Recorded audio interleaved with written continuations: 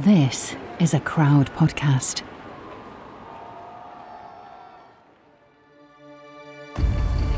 There was a world before Elvis and a world after Elvis. That's what you have to understand. In a blinding flash in the middle of the 1950s, Elvis Presley became more famous faster than anyone in the history of ever. That kind of fame hadn't even been possible before. It was fame on such a scale that Elvis is still famous now, over 70 years later. He's famous amongst people who don't even know his music and don't really have any idea what he became famous for. But show them a quiff, sideburns and a leather jacket, and they know exactly who and what it represents. Elvis Presley was the ultimate rags to riches story. From Tupelo to Graceland, the truck-driving, guitar-slinging boy who became king.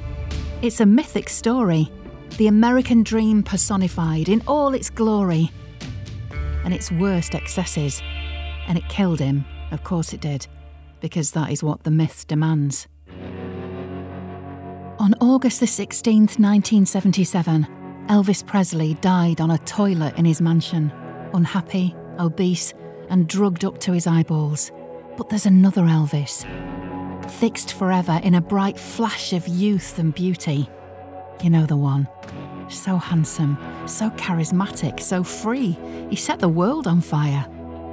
Elvis was, and is to this very day, the best-selling solo artist in pop history. That's right, bigger than Michael Jackson or Madonna. Elton John and Eminem don't even come close. Justin Bieber and Taylor Swift? Don't make me laugh. Worldwide, Elvis Presley is the only artist to sell over 1 billion records. 1 billion! You can find that version of Elvis on everything from coffee mugs to bed linen, t-shirts to tattoos. Elvis, the supernaturally gifted catalyst for the 20th century's rock and roll revolution. Twist the prism though, and Elvis becomes a metaphor for American innocence, corrupted and destroyed, a talent that laid waste to itself. The bloated symbol of a fast food nation, the original Burger King. The end was tragic, but the beginning, wow. Let's go back to the beginning. A Saturday afternoon in 1953, Elvis Aaron Presley is an 18-year-old delivery guy fresh out of high school, driving a Ford truck for the Crown Electric Company in Memphis, earning $42 a week. Elvis loves music. He was practically raised at gospel revival meetings where preachers summon the Spirit of the Lord. He plays acoustic guitar and sings around the house all hours. He listens to the radio, spends hours in record stores, loves country and swing and pop for sure, anything with a melody. But unlike most white kids in the segregated South, what Elvis really loves is the raucous backbeat heavy rhythm and blues. It's music you only hear on black stations or in black bars for black audiences. They call them race records, but Elvis digs black music. He dresses loud and flashy like the black kids, pink suits, blue suede shoes, hair styled up greasy with sideburns. Sometimes he hangs out on Beale Street where the black musicians go, and he watches and he learns. His doting mother Gladys loves to hear Elvis sing, and Mama's birthday's coming up and Elvis thinks he might spend $4 of his hard-earned pay cutting a do-it-yourself record as a birthday surprise. So Elvis stops by the offices of Sun Records, a local label owned by a producer called Sam Phillips. Now, it so happens that Sam Phillips used to say, if he could find a white man who had that black voice, he could make $1 billion. And in walks Elvis. The lady at reception who takes the money asks this handsome teenager what he sounds like. Well, ma'am, says Elvis, I don't sound like nobody.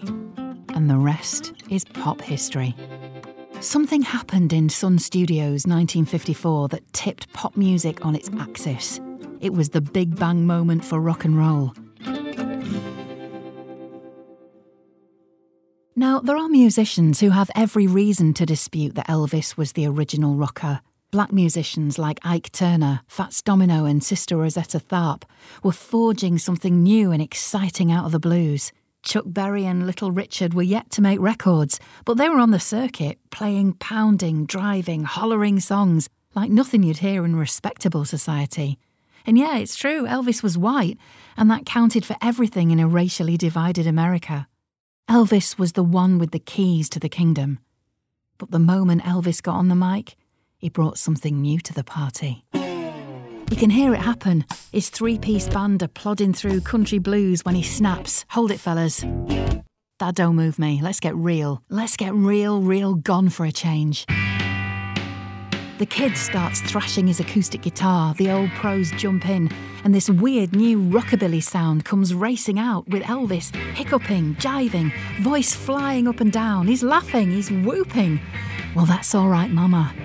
There's pure joy in those recordings. It's the sound of liberation, sex, freedom, and the world heard it. And then the world saw it. Elvis is on the road, touring the South, swinging his hips, bouncing all over the stage, gyrating like a hound dog in heat. They call him the Memphis Flash. They call him Elvis the Pelvis. I can't help it. That's all Elvis has to say about that lip-curling, hip-swivelling, jumping jive. I hear the music and I gotta move. Newspapers call him vulgar. They call him a threat to public decency. The public, though, can't get enough. Everywhere Elvis goes, girls are screaming. The boys gawp open-mouthed, not sure whether to beat him up or join his fan club. Fights break out at Elvis concerts. Things are spinning out of control. Some punks firebomb his car. So his manager hires a police guard to protect his asset. And that, right there, is the start of the cocoon. The ever-present security that will, year upon year, build a wall around the boy king and cut Elvis off from the world. But we're not there yet. Because the rocket's accelerating and everyone's hanging on for dear life. The manager is a sweet-talking carnival huckster who styles himself as Colonel Tom Parker. Now, most managers are on maybe 20 or 25%. Colonel Tom's on 50. Half of everything Elvis earns goes into his baggy suit pockets. And some would say he earns it. When he talks RCA Records into buying out Elvis's contract with Sun and the big money starts pouring in, Heartbreak Hotel, Don't Be Cruel, Hound Dog, everything Elvis touches turns to gold records.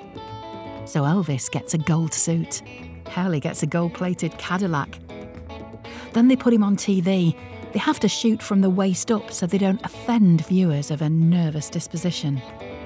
60 million people tune in to The Ed Sullivan Show in September 1956. It's the biggest television audience there's ever been. Over 80% of America watched the top half of Elvis swiveling and jiggling. Then he bats his long eyelashes, curls his lip and croons "Love Me Tender." And the world goes into meltdown. Because the world was ready, it was primed, the fuse was burning. It was a new era of global telecommunication. There were satellites in space and cables under the sea. Music was being fired up with electrification, amplification. There was a post-war baby boom and a post-war economic boom. And then it all came down to a wop-bop-a-loo-bop-a-wop-bam boom. Before Elvis, there was nothing. That's what John Lennon said. After Elvis, there's a world we all grew up in, a world of hyper-connected pop mania where the energy and obsessions of youth take centre stage, the rock era, and Elvis is king. It's a silly nickname a reporter gives him, the king of rock and roll, but it sticks. Because Elvis is right on the crest of a tsunami of change, immaculate and imperial. Hearing Elvis for the first time was like bursting out of jail, Bob Dylan said that. Elvis is the greatest cultural force in the 20th century. Leonard Bernstein said that. Elvis Presley is a weapon in the American psychological war. The Russians said that. But let's take a step back and think about what it's like to be at the centre of that kind of mania. To be public enemy number one and the fantasy figure of every kid on the planet, when all you wanted to do was sing. Elvis grew up poor, really white trash, dirt poor. He was born in Tulsa in January 1938, in the aftermath of a devastating national depression. it was hard, hard times for everyone. We were broke, man, broke. That's how Elvis recalls it. Elvis had a twin, Jesse, who was stillborn. Some people think his ghostly brother haunted Elvis all his life. But what it really did was make him a precious only child, doted over by Gladys. Vernon Presley, Elvis's daddy, was a labourer and a truck driver, doing whatever it took to get by. He spent a little time in jail, 6 months for cheque forgery. The Presleys lost their house. And so in 1948 they loaded up what they had and moved to Memphis. Elvis was 13, an outsider, a bit of a loner, but a much-loved child who always had the music in him, like a supernatural force. From the time I was a kid, I knew something was going to happen to me. That's what Elvis would say. It was a feeling the future was bright.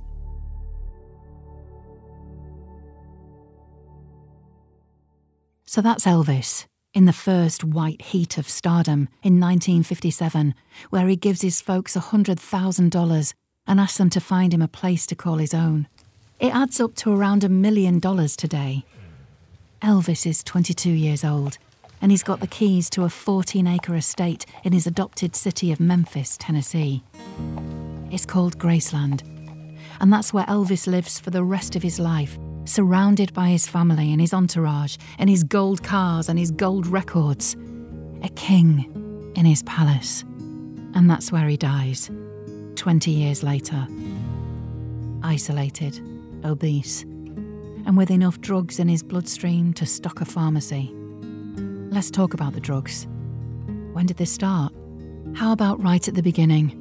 Travelling hundreds of miles between one-night stands all over the South in a Chevrolet Bel Air, popping Benzedrine, amphetamine and caffeine concentrates to keep going. They were all at it. Johnny Cash, Carl Perkins, Jerry Lee Lewis, Eddie Cochran, Gene Vincent. Speed was the drug of choice to keep rock and roll on the road. It wasn't a big deal, just a little something on the side. Uppers to keep you going, downers to help you sleep. And widely available in drugstores for any red-blooded American who needed a pick-me-up. But here's the thing. Elvis hated drugs. That's right. Elvis thought drugs were the scourge of America. Elvis didn't mess with marijuana, and he didn't snort cocaine. Heroin? Don't even think about it. Elvis was a clean-living, well-mannered, good old Southern boy, and he had the doctor's script to prove it. At the end of his days, Elvis had medical prescriptions for Dilaudid, Percodan, Placidil, Dexedrine, Bifetamine, Tuinal, Desbutol, Escatrol, Amobarbitol, Quaaludes, Carbritol, Carbritol, Seconal, Methadone and Ritalin. It was all perfectly legal. There was no reason for Elvis to think he was doing anything wrong, and no one willing to tell him any different, because Elvis is the king. And who's going to say no to the king? For 20 years, Elvis sits on his throne, surrounded by his court, and he does pretty much whatever he damn well pleases. In Graceland, Hollywood and Vegas, behind high walls and closed doors, Elvis parties with his boys. They call them the Memphis Mafia, a tight-knit circle of old friends, first cousins, and trusted security. It's a life of luxury, of drugs and booze and guns and girls, and as long as the money keeps rolling in, everything's golden. And Colonel Tom Parker makes sure the money keeps rolling in, because the Colonel has a vision. He thinks rock and roll is a fad. He wants his boy to be an all-round family entertainer. By 1958, the first wild streak of rebellion is over. Elvis is drafted into the US Army. The Colonel doesn't ask for a deferral, no sir. He thinks it's good for the brand. Everyone loves a man in uniform. When Elvis shows up for service, the press are there to watch an army barber shave off that big, beautiful quiff. There are still some people who'll tell you that's the day rock and roll died. For 2 years, Elvis is stationed in Germany. By day, Elvis has light duties, helped along by a sergeant who shares his appetite for pharmaceuticals. By night, Elvis lives in a hired house with the Memphis Mafia. It's starlets, strippers and after-house parties, no GI blues for the king. And then his mother Gladys has a heart attack, and Elvis is granted emergency leave. He's at her hospital bedside. She's been struggling with a weight for years. She's got hepatitis and cirrhosis. 2 days later, she's gone. Elvis is devastated. She's all I ever lived for, he says. She was always my best girl. He's buried next to her now at Memphis Forest Hills Cemetery. Gladys was 46 when she died. Elvis didn't even make it that far. He was just 42. But Elvis finds himself a new best girl in the army. Priscilla Bewley is the stepdaughter of a US Air Force officer. She's gorgeous, radiant with long black hair, doll-like features. She's also 14 years old and dating the most famous man in the world. In 1960, it's a new decade and a new Elvis. He returns to the States to pick up his career.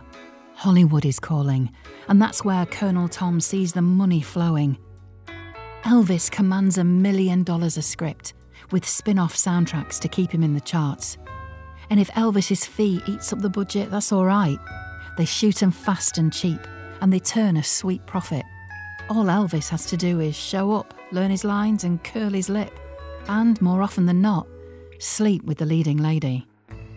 Nancy Sinatra, Anne Margaret, Natalie Wood, Amy Van Doren, Sybil Shepherd and Cher are amongst those whispered to have spent quality time with the king.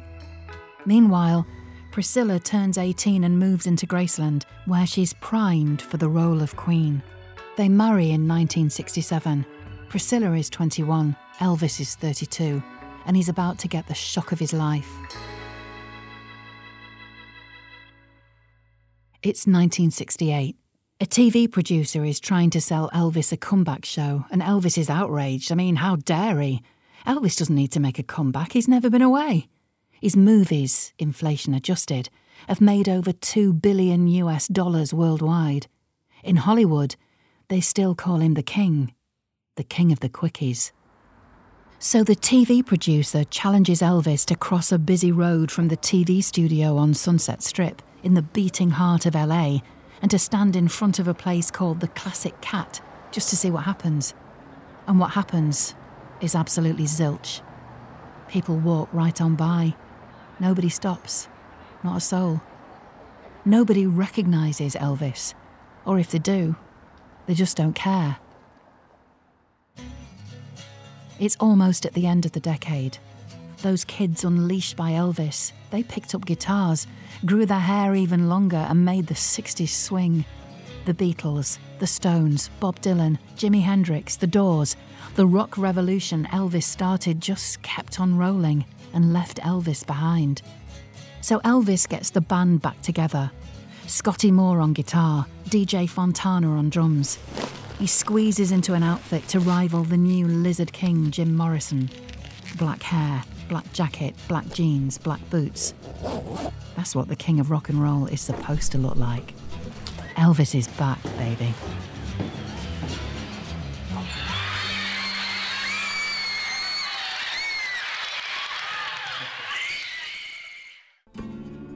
No more movies. Now it's jumpsuits, a big rocking band, karate kicks, private planes flying from arena to arena. It's the world's first global satellite concert, Aloha from Hawaii, airing in 40 countries, seen by over 1 billion people worldwide. It's Las Vegas, 2 shows a night, 7 days a week, 636 nights of Elvis in the flesh. Because live is Colonel Tom's new money train, and it's rattling down the tracks, and it never stops. Almost 1,500 shows. That's how many Elvis plays. More than a show every other night for the last 8 years of his life. And when he's not on stage, he's in the studio. He's got a 3-album-a-year deal with RCA. 3 albums a year. There's gospel albums, soul albums, country albums, Christmas albums. And if the hard-touring, hard-partying king can't find the time to get to the studio, then the studio will come to him. They park the recording trucks at Graceland. But it's taking a toll, and everyone can see it. His marriage breaks up, After years of putting up with the womanizing, his queen runs off with her karate instructor, a man Elvis chose to teach Priscilla his favourite martial art. Now it doesn't matter who you are, and that's got to hurt. His weight is ballooning. Elvis always had a soft spot for southern fried food, and now he can't get enough. Burgers piled high, ice cream at midnight, wash it all down with Pepsi Cola and Quaaludes. His favourite is a legendary sandwich they call Fool's Gold. They make it at this one restaurant in Denver, Colorado. A whole loaf of bread filled with a whole jar of peanut butter, a whole jar of grape jelly, and a pound of bacon. One night, Elvis herds the Memphis Mafia onto his private jet and flies 800 miles from Graceland to Denver, buys 30 Fool's Gold sandwiches, and spends 2 hours devouring them, washed down with champagne. Then they all fly home. That's the kind of thing you can do when you're the king. That's the kind of thing you can do when nobody tells you how crazy you're acting. Like the time in 1970, Elvis flies to the White House for a meeting with President Nixon, high as a kite, wearing a purple cape and jeweled chains. Elvis has a request. He wants to be made a special agent at large for the FBI. Elvis wants to fight the war on drugs. So President Nixon dishes out a federal narcotics badge, all for a handshake and a photo op. Nobody says no to the king. Elvis loves that badge. He says it gives him power to legally enter any country wearing guns and carrying drugs. We're in a whole new world of crazy now. Sitting in hotel rooms with windows blacked out, shooting up TV screens. Firing rifles around the house when he wants attention. His weight is out of control, and even the drugs can't keep it down. Between 1973 and 77, Elvis puts on over 100 pounds. He doubles in size. He's hospitalised for exhaustion twice. At least that's what they call it. Truth is, he's overdosing. In 1973, Elvis spends 3 days in a coma. He has his own personal physician, a man they call Dr. Nick. He's the medical professional tasked with keeping him healthy. Yeah, right. In the first 8 months of 1977, Dr. George Constantine Nikopoulos prescribes over 10,000 doses of amphetamines, barbiturates, narcotics, tranquilizers, sleeping pills, laxatives, and hormones for Elvis. He has glaucoma, high blood pressure, liver damage, an enlarged colon. He suffers from debilitating constipation. His gut has seized up. Still, he's touring. He's out there singing, as if the songs are the only thing keeping him going. Songs like American Trilogy, a medley of the folk and gospel Elvis was raised on, the songs where it all started. Hush, little baby, don't you cry. You know your daddy was bound to die. Sing it, Elvis. All my trials, Lord, soon be over. Some nights, Elvis forgets lyrics. He loses his place and he just babbles. He makes jokes. He makes up new words to songs he's sung 1,000 times. He loses his voice and lets the backing singers take over. He cancels concerts. He cuts shows off early. Sweat pours out of his giant body, buckets of it, and he wipes his face with scarves, then tosses them to the audience, where fans fight over a precious gift from the king like it's a religious sacrament. He's bloated, slurry, stumbling around the stage, and still the people come. Is it rock and roll or a freak show? Elvis Presley plays his last concert on June the 26th, 1977 in Market Square Arena, Indianapolis, for a crowd of 18,000 people. He looks pale and weak, but he throws the poses. He hits the notes. He's touching hands, taking the applause. And then he's gone. And the announcement sounds, as it always does, at the end of every show. Ladies and gentlemen, Elvis has left the building. Elvis dies 6 weeks later. The end, when it comes, is about as undignified as it can be. Sitting on a toilet in his mansion, stuffed and bloated, Elvis suffers a massive heart attack. He's found face down on the floor, gold pyjama bottoms round his ankles, a pool of vomit on the thick-piled bathroom carpet. A coroner's report reveals Elvis has 14 different drugs in his system. Graceland was filled with people, as it always was.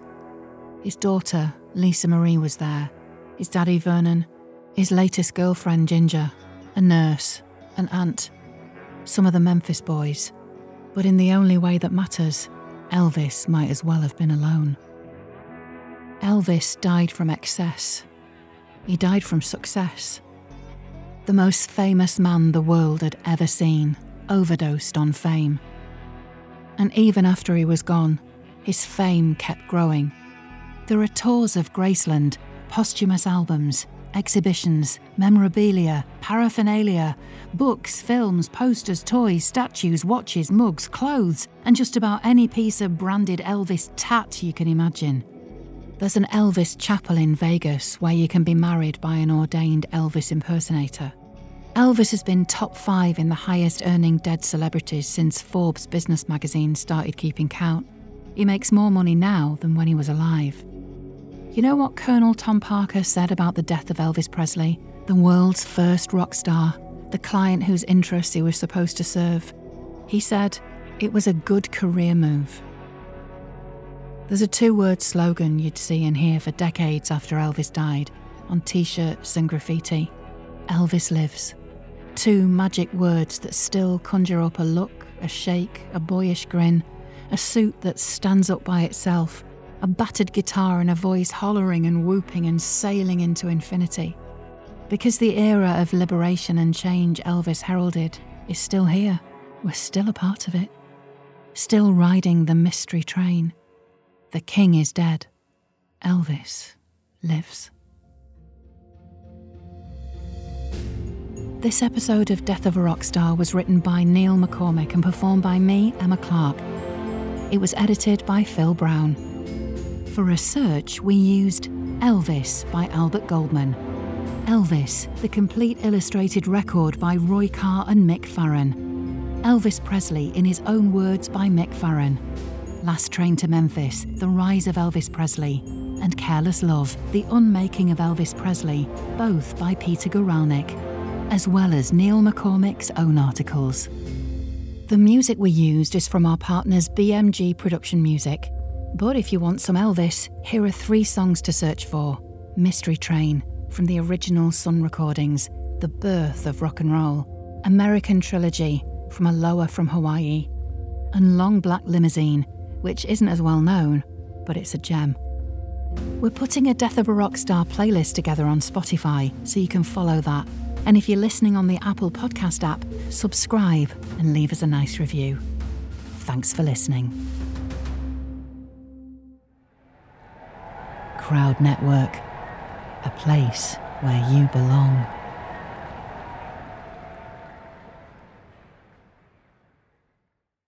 Hello out there! Yes, hello out there, everyone. I'm Hal Schwartz. And I'm Flynn McLean.